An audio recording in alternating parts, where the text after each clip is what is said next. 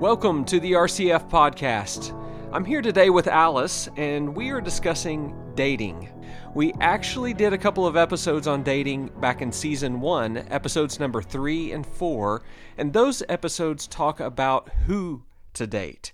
That was the focus. If you haven't listened to those episodes yet, I would encourage you to go back to those and start there because that's foundational to what we're going to talk about today. So if you're dating the wrong person, then some of these things are going to be a lot more difficult, if not impossible, to apply. What we're going to be talking about today is how to date. That was a question that's come up numerous times since we aired those previous episodes. Students are saying, okay, I think I found the right person to date, but how are we supposed to be doing this? So here we go. Let's talk about how to date as a Christian. What are some of the things that we need to keep in mind? What are some of the pitfalls and so on? Yeah, I've had students ask me before, what does the Bible say about dating? Well, the Bible doesn't specifically mention dating because dating wasn't something they did in biblical times. However, there are principles in the Bible that we should apply to our dating relationships that will help us to date well and to date with purpose. I think the obvious one, you could say, number one of those principles would be to flee from sexual immorality. Absolutely. Almost always when we see lists of sins in Scripture, sexual immorality is the first one mentioned.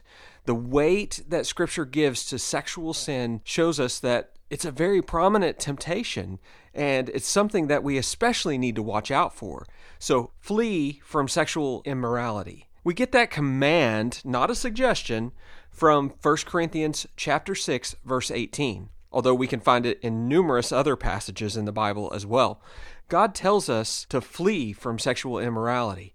Along those same lines is 1 Thessalonians chapter 4, which says, "This is the will of God for you, your sanctification, that you abstain from sexual immorality." A lot of times students are asking, what is the will of God for my life? I'm trying to figure that out. Well, here's one thing. Recognize that it is God's will that you abstain from sexual immorality, that you flee from it, that you get away from it. And our culture is saying, immerse yourself in it, or even find your identity in it. But that's not where we are supposed to go as Christians. So obviously, in a dating context or a relational context, that's where this temptation to sexual immorality is at its highest. So we need to recognize and be careful because as we get closer to a person, that temptation is going to be there to fall into sexual immorality. Right. And Romans 13:14 says, "But put on the Lord Jesus Christ, and make no provision for the flesh to gratify its desires." So obviously, especially as you start a dating relationship, there's a lot of feelings and emotions, a lot of butterflies, there's a lot of attraction. But even before you begin a dating relationship, you need to go ahead and have some boundaries in your own life in order to put these things into practice and flee from sexual temptations and not gratify those desires of the flesh.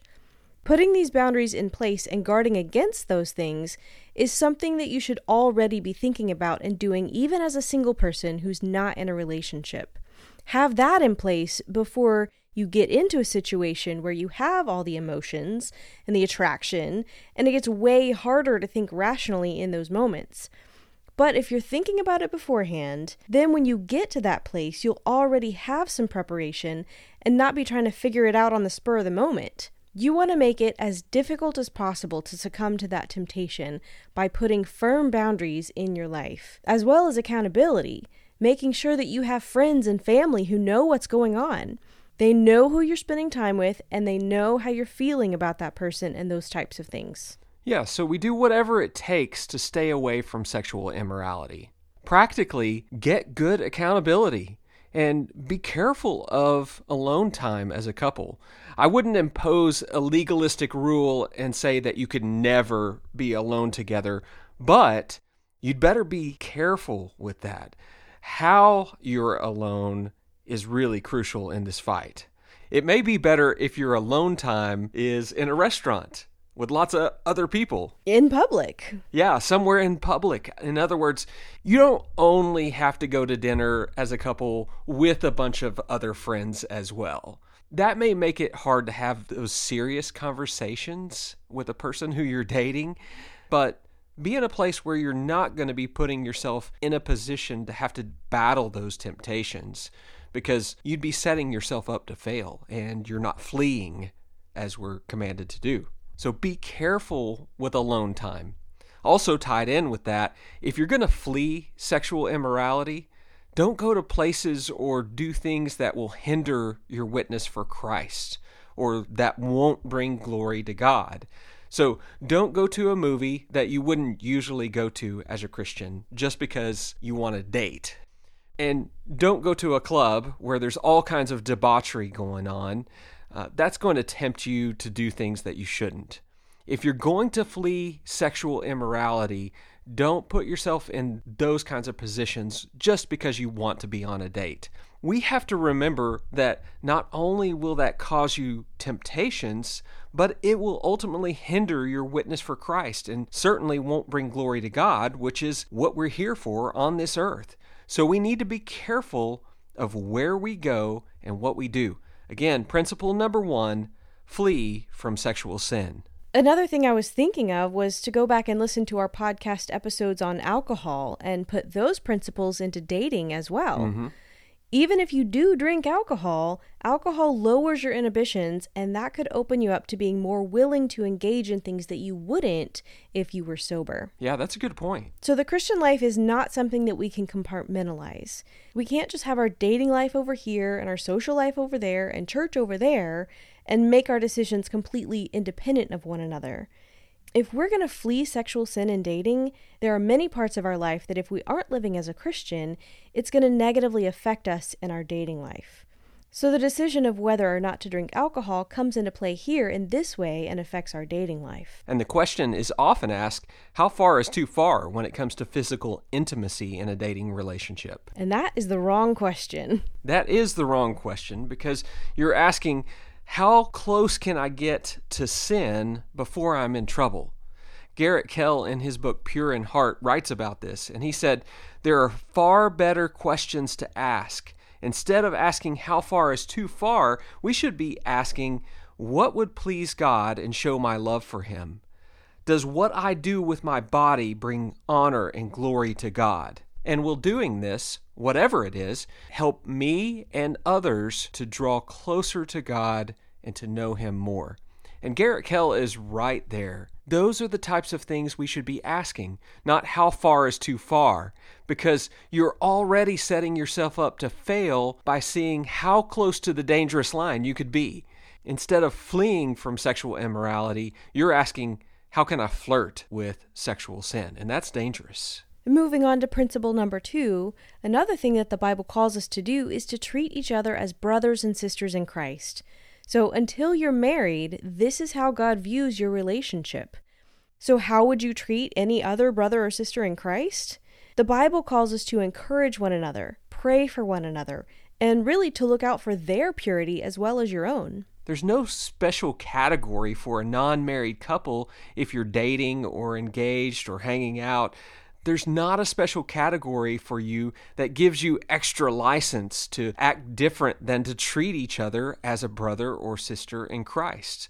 We see this throughout Scripture, such as in Romans chapter 12, verse 10, which reads, "Love one another with brotherly affection."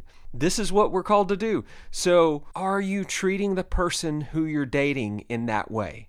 Are you loving them with brotherly affection as your sibling in Christ?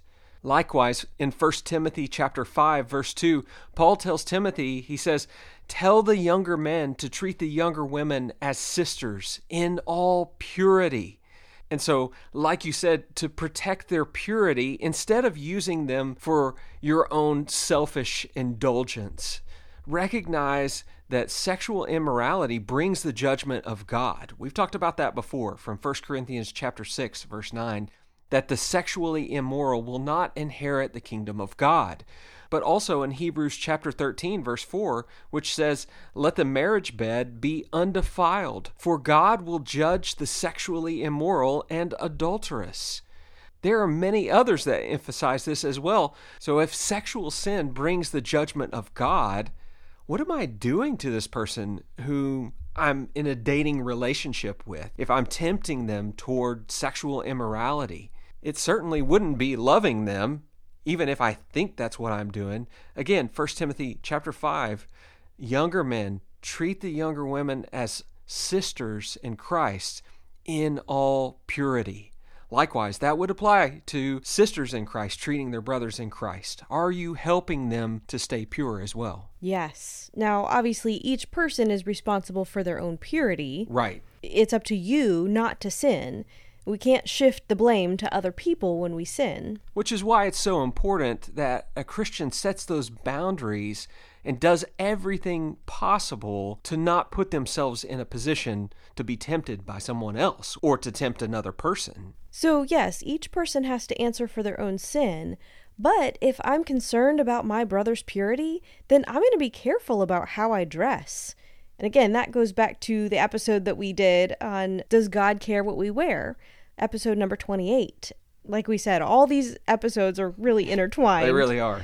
So just being aware and dressing in a way that's going to protect myself and him. Dressing and acting in a way that promotes godliness. Absolutely, yes. If we're going to treat one another as a brother and sister in Christ, which is our second principle of dating here today, I think that some of the things that you gave earlier were really helpful. Encourage one another in the faith. That's Hebrews 3:13, right? We're supposed to do that for anyone who's a believer, but especially you would do that for someone whom you genuinely care about, who you're dating. And there's the potential that you could marry them. Right. And I want to encourage them in the faith. And so that's something that we should be doing, to pray for one another. You should be praying for that person that you're dating. But another thing that I think we could do to encourage and build up one another in the faith, rather than tempt one another, is to serve the Lord together. How many verses do we have in Scripture calling us to serve the Lord?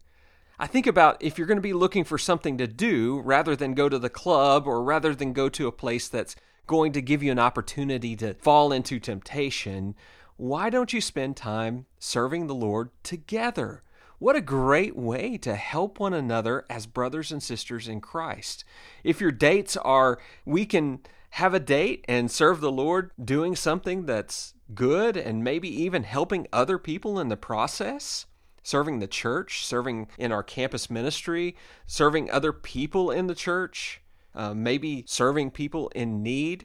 There's a lot of those things that you could do. And in the process, you're actually going to learn a lot about that person.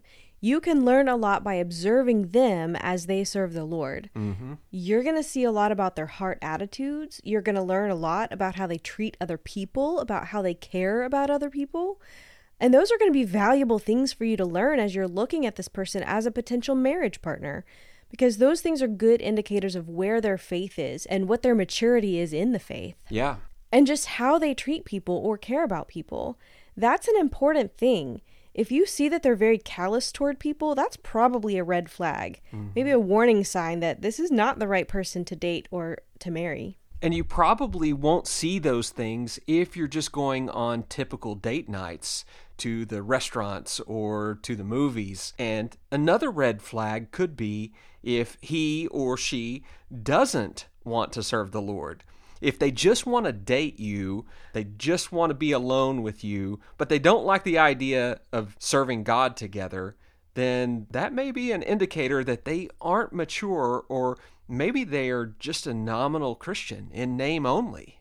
So don't compartmentalize your life into two separate categories of dating and spiritual, as if they have nothing to do with each other. That is so easy to do. Absolutely. And so you think of all of your life as seeking to serve the Lord and to please Him.